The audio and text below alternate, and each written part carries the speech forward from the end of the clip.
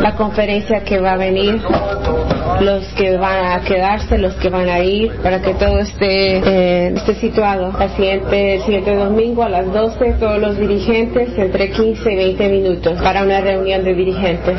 Amén. También el día de hoy tenemos una liga de básquetbol y hoy es la competencia entre Brooklyn y el Bronx y hemos estado trabajando en fútbol americano y ahora en básquetbol. Mi esposa regresó, ella está aquí, salió ahora mismo. Tuvo su familia, una familia que murió. Vamos a orar. Dios poderoso, gracias por el día de hoy. Espero que me des guía, sabiduría y entender lo que tú quieras que queramos aprender. Ayúdanos a salir de aquí diferentes, animados y más determinados a ser como tu Hijo Jesús, en el nombre de tu Hijo Jesús. Amén. Alguien dijo que Jesús había tomado prestado todo lo que él tenía en el mundo.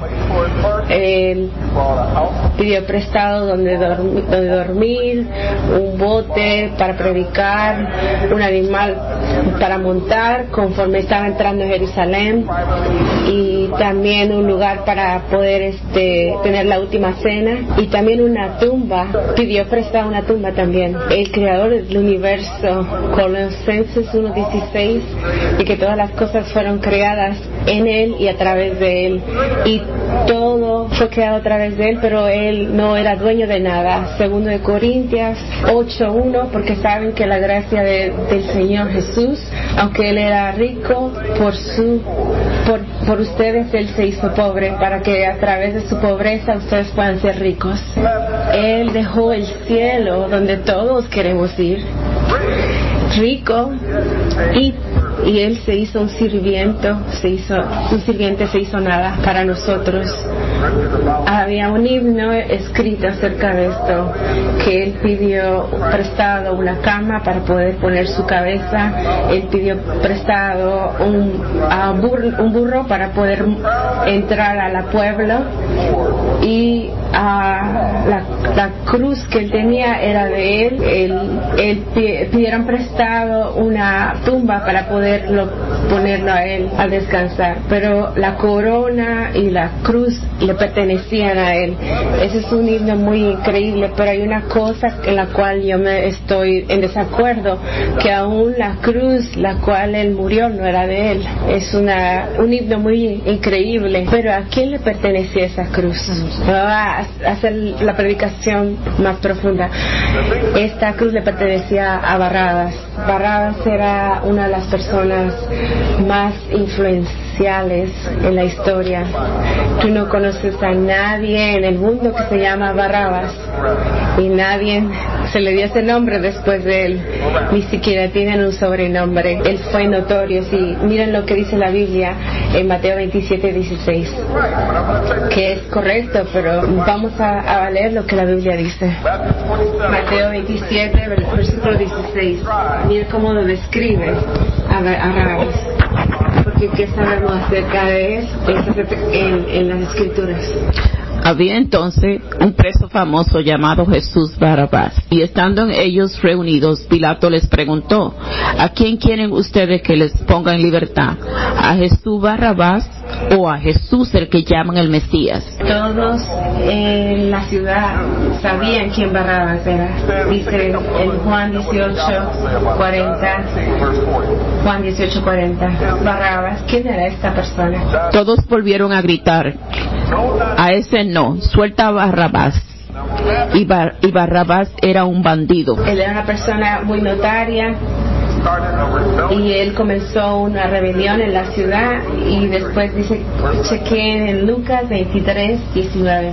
Lucas 23:19. A este Barrabás lo habían metido en la cárcel por una rebelión ocurrida en la ciudad y por un asesinato. Pero podemos comenzar en el 18.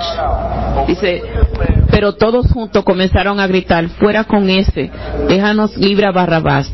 A este Barrabás lo habían metido en la cárcel por una rebelión ocurrido en la ciudad y por un asesinato. Pilato, que quería dejar... Él era una persona que comenzó una rebelión, él mató a la gente y él era conocido a través de la ciudad como un asesino. Y como en Lucas 7 que dice acerca de la mujer que era pecadora, que todo el mundo la conocía y que ella fue y lavó sus pies, así como conocían acerca de ella, también conocían acerca de Barrabás. Barrabás era un asesino. Y no estarías tú al lado de él si estuvieras caminando al lado de él. Comenzó rebeliones y él era una persona muy conocida, como la Biblia lo dice, y todos lo conocían, tenía una reputación. Y cuando pensamos de Barrabás, y nosotros decimos cómo esto juega en el Evangelio de Cristo, que Pilato entra en esta historia, y Pilato era el gobernador y su trabajo era traer paz, pero los judíos eran personas muy difíciles de poder gobernar. Pilato no les caía bien y tampoco a ellos. ¿Qué es lo que tú haces cuando no te gusta a alguien y tú tienes poder sobre ellos? Es que haces cosas que no les gustan. Por ejemplo, compraba cosas, cartelones, que tenían imágenes y tenían símbolos de idolatría, y él no les caía bien a Barrabás, los judíos, y todavía él seguía viviendo de la forma que vivía y hacía muchas ejecuciones sin juicio. Y es una de las razones por las cuales trajeron a Jesús a Pilato, porque él podía matarlo sin tener un juicio. Vamos a Lucas 13 del 1 al 3. Lucas 13 del 1 al 3, en el versículo 1. Por aquel mismo tiempo fueron unos a ver a Jesús y le contaron que Pilato había mezclado la sangre de unos hombres de Galilea con la sangre de los animales que a ellos habían ofrecido en sacrificio. Pilato los mató y la sangre lo mezcló con el sacrificio de Dios, para Dios, y esto es algo detestable, y todos los judíos sabían acerca de eso y odiaban a Pilato. Muchos vivían así, y tomas una reputación de eso. Y la reputación de Pilato era muy conocida en Roma, y César no le gustaba lo que Pilato estaba haciendo, pero ese era su trabajo, asegurarse de que todo se mantuviera en paz. Y entonces viene Jesús al pueblo, y Pilato no tenía nada en contra de él. Jesús tenía muchas multitudes, pero esta gente no hacía nada, no hacía ningún problema para Pilato, y a Pilato no le importaba eso. Pilato no se envolvía con Jesús, y Jesús no se envolvía con Pilato. Pero odiaba, los dirigentes religiosos odiaban a Jesús porque cruzaba su prestigio, su autoridad, y al punto de que ellos dijeron que él tenía que morir.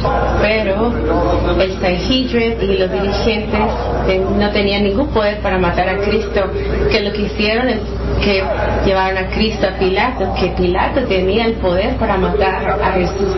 Vámonos al versículo 23, Lucas 23 versículo 2. Lucas 23 versículo 2. En su presencia comenzaron a acusarlo diciendo: hemos encontrado a este hombre alborotando a nuestra nación. Dice que no debemos pagar impuestos al emperador, y además afirma que él es el Mesías, el rey. Trae a Jesús a Pilato y hace todas estas acusaciones, pero Pilato no era una persona tonta, porque no tenía la posición que él tenía, y era una persona muy inteligente. Vamos a Mateo 27 versículo 18. Mateo 27, 18. Pilato era como que no, yo sé que algo está pasando aquí. En el versículo. Durante la fiesta, el gobernador acostumbraba dejar libre un preso, el que la gente escogiera. Había entonces un preso famoso llamado Jesús Barrabás, Y estando ellos reunidos, Pilato les preguntó: ¿a quién quiere ustedes que le ponga en libertad? ¿A Jesús, a Barrabás o a Jesús el que llaman el Mesías? Porque se había dado cuenta que lo habían entregado por envidia. Trajeron a Jesús a Pilato, tenían todas estas acusaciones, y Pilato decía: yo sé que están ustedes mintiendo, están enojados porque este hombre está destruyendo su dinero y su popularidad, y él sabía que era solo por envidia. Pilato no tenía ningún problema con Jesús, y él estaba: ¿cómo voy a resolver esta situación? Si yo se lo doy a la gente, eso es lo que ustedes están diciendo, hago lo que es correcto, dejando libre a Jesús, o los hago ustedes felices, porque si no los complazco, entonces van a hablar con César y yo voy a perder mi trabajo, mi posición. ¿Cómo voy a vivir? Tengo que mantener mi trabajo para ser una persona que complace a la gente en vez de hacer lo que es correcto, porque la Biblia dice que él sabía que era de envidia que lo estaban trayendo a Jesús, y todo el mundo comenzó a decir: crucifícalo, crucifícalo. Entonces Pilato comienza a pensar: esto se va a poner muy mal ahora mismo, tengo que hacer una decisión, tengo que hacer algo.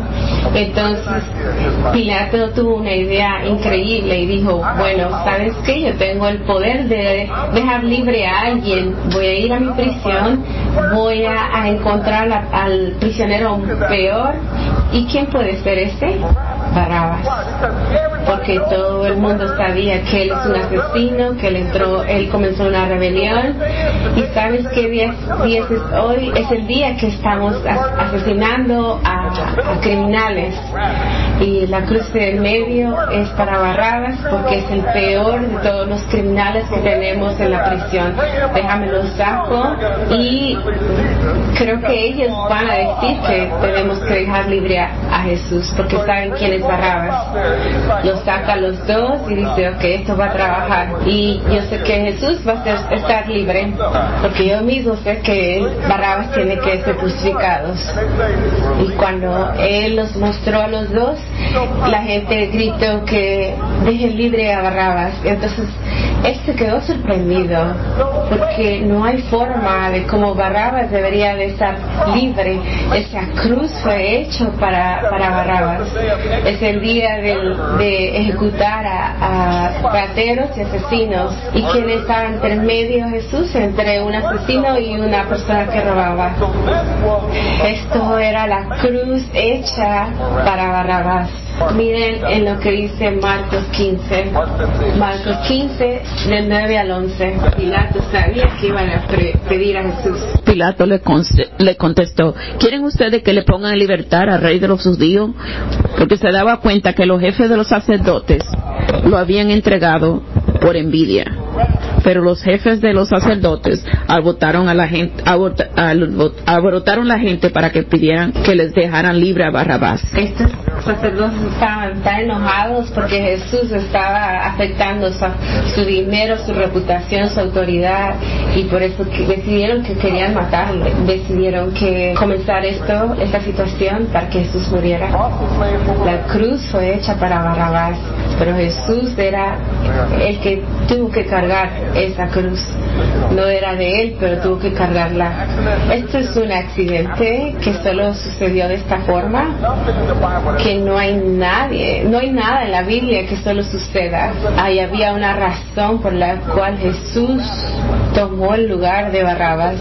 Si ustedes lo piensan, que ni siquiera sabemos sus nombres, pero Barrabás lo conocemos, porque había algo de Barrabás que lo hizo un enfoque en el Evangelio. Piensen en esto. Barrabás se habla en los 4 evangelios.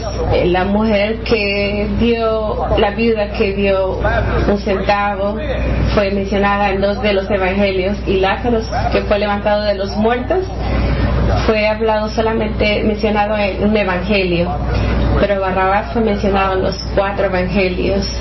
¿Y qué hay de especial? Que Dios quiso que nosotros no perdiéramos ese punto. Jesús era el Hijo de Dios. Y te vas a quedar como que wow, no sabía eso, pero sé que lo sabes. ¿Y qué significa esto? Vamos a Juan 10. Ese es uno de los mensajes de los cuales tienen que estar despiertos, no pueden adormilarse. Ok, so Juan 10, 25. Jesús les contestó: ya se lo dije a ustedes y no me creyeron. Las cosas que yo hago con la autoridad de mi Padre lo demuestran claramente, pero ustedes no creen porque no son de mis ovejas.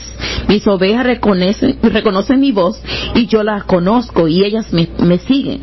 Yo les doy vida eterna y jamás perecerán, ni nadie me las quitará. Lo que el Padre me ha dado es más grande que todo y nadie se lo puede quitar. El Padre y yo somos uno solo. Dice que Dios y el Padre, que les ofende. Vamos a 31.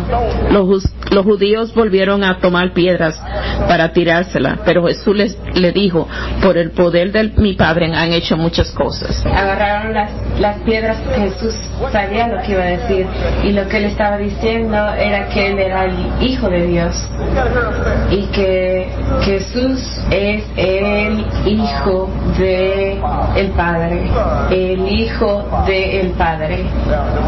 En Marcos 14, 35 al 36. Enseguida se fue un poco más adelante, se inclinó hasta tocar el suelo con la frente y pidió a Dios que, de ser posible, no le llegara ese momento. Y en su oración decía: Abba Padre, para ti todo es posible, líbrame de este trago amargo, porque que no se haga lo que yo quiero, sino lo que quieres tú. Jesús le llama Abba, que es un término que los niños utilizan para decirle a sus papás. Es un término muy íntimo de quién era esta cruz que Jesús pidió prestada. Esta cruz era de Barrabás. Jesús era el Hijo del Padre. Barrabás, su nombre es interesante, está compuesto por dos partes: Bar, que significa hijo, y Abba, que significa padre. Significa un hijo del Padre. Y si ustedes lo ven así, Jesús es el Hijo y Barrabás es un hijo, uno de tantos hijos, porque él podía haber muerto por estas dos personas, pero Jesús tomó el lugar de un hijo de Dios.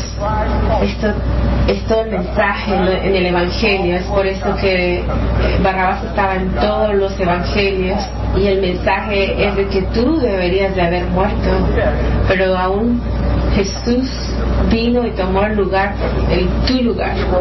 Vamos a Romanos 5 del 7 al 8. No es fácil que alguien se deje matar en lugar de otra persona, ni siquiera en lugar de una persona justa, aunque quizás alguien estaría dispuesto a morir por la persona que le haya hecho un gran bien.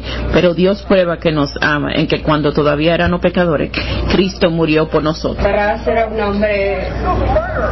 hombre malo, bueno, no. Muchas veces estamos y decimos: bueno, yo soy un poquito con rebelión, y lo ponemos tan bajo y ni siquiera decimos lo que realmente somos, y decimos: yo soy una persona que asesina como Barrabás, y no decimos: solo tengo una tendencia de matar a la gente. Y tenemos la tendencia de ser desobediente, y porque no lo decimos el nombre del pecado que tenemos. Todos sabían que Barrabás era una persona mala, y aún Jesús tomó el lugar de Barrabás. Jesús murió por Barrabás. Jesús murió para que Barrabás viviera. Eso es lo que se resume todo el Evangelio. Barrabás era un ejemplo de lo que era el Evangelio. Jesús murió para que él pudiera vivir. Barrabás, un hijo del Padre, es por quien Jesús murió. Y si tú eres un hijo del Padre, Dios murió por ti. Tú eres Barrabás. Y hasta que tú entiendas eso, no vas a poder entender el Evangelio. Hasta que tú decidas decir que tú eres Barrabás, un hijo del Padre, una hija del Padre, no el hijo del Padre. El hijo del Padre era Jesús. Hay muchos, y Jesús murió por cada una de estas personas.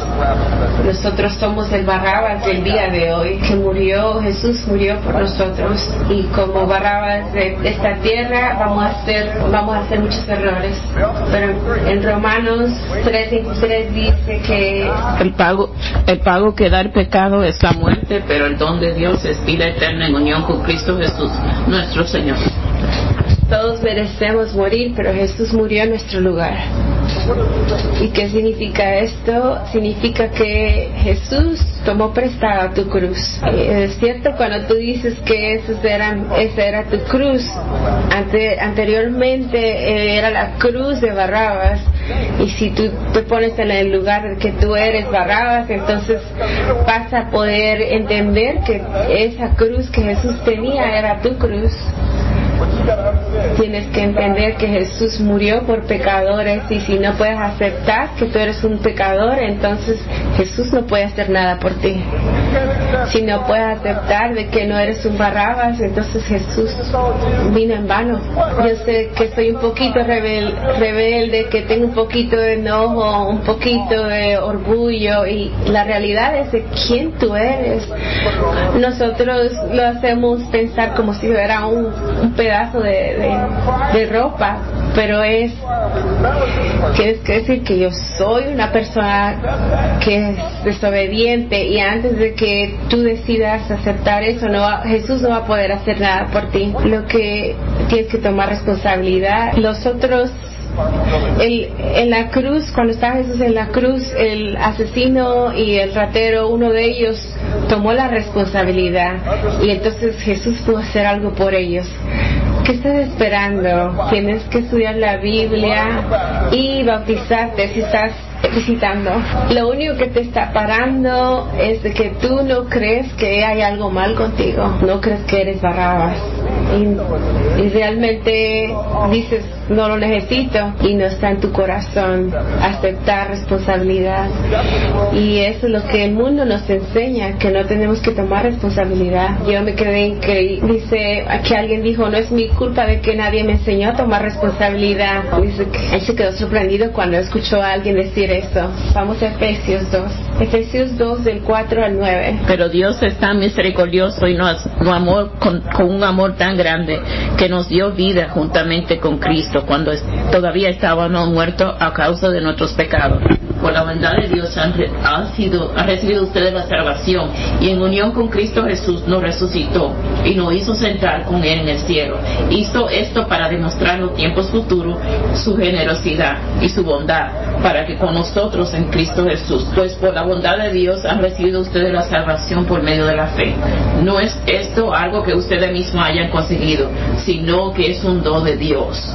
Es el resultado de las propias acciones, no es el resultado de las propias acciones, de modo que nadie puede gloriarse de nada. Cada uno de nosotros estamos creados en la imagen de Cristo. Él puso tanto esfuerzo para crearnos en su imagen. Eso solamente te deja saber que tienes valor, que Él te dio tanto valor, que Él te hizo a su imagen de Él, que no solamente eso, sino que Él mandó a su Hijo para que tomara el lugar de castigo. ¿Qué más Dios necesita hacer para poder conseguir tu atención y para que tú vivas para Él? Él te creó, Él dejó que su Hijo muriera por ti, y lo dejó morir por ti también. Porque es tan difícil levantarse y tener un tiempo con Dios. ¿Por qué no podemos orar todos los días?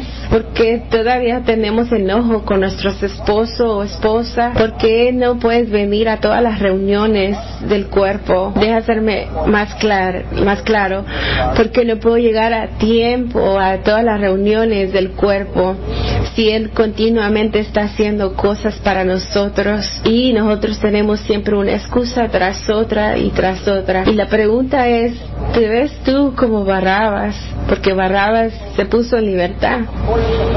Acordando a la leyenda, es que una vez que Barrabás fue puesto en libertad, él regresó a hacer la maldad que hacía, a matar, a robar, y después él fue capturado nuevamente y se le puso en una isla donde eran identificados como propiedad de César a través de un arete que tenían. Y en ese tiempo ya la cristianidad estaba hasta el pueblo de Roma, y también había mucha gente encarcelada, muchos cristianos encarcelados, y él estaba encarcelado con cristianos, y hasta ese punto él pudo darse cuenta de que Jesús había tomado su cruz, y lo que él hizo es de que él borró el nombre de César en el arete y puso el símbolo de la cruz, y aún Barrabás dice que se convirtió como cristiano. Jesús tomó la cruz que te pertenecía a ti y mi cruz también, para morir y para que nosotros podamos glorificar a Dios. Ahora lo que me toca a mí hacer es glorificar a Dios, y todo lo que yo hago necesita tener una actitud de agradecimiento por lo que Jesús hizo por mí. Un criminal notorio se dio cuenta de quién era Jesús y él cambió. ¿Cuánto más nosotros debemos de hacerlo? Jesús tomó tu cruz para morir por ti. Tenemos que salir de aquí caminando y ser orgullosos de que yo soy un hijo, una hija del Padre. Para Dios sea la gloria.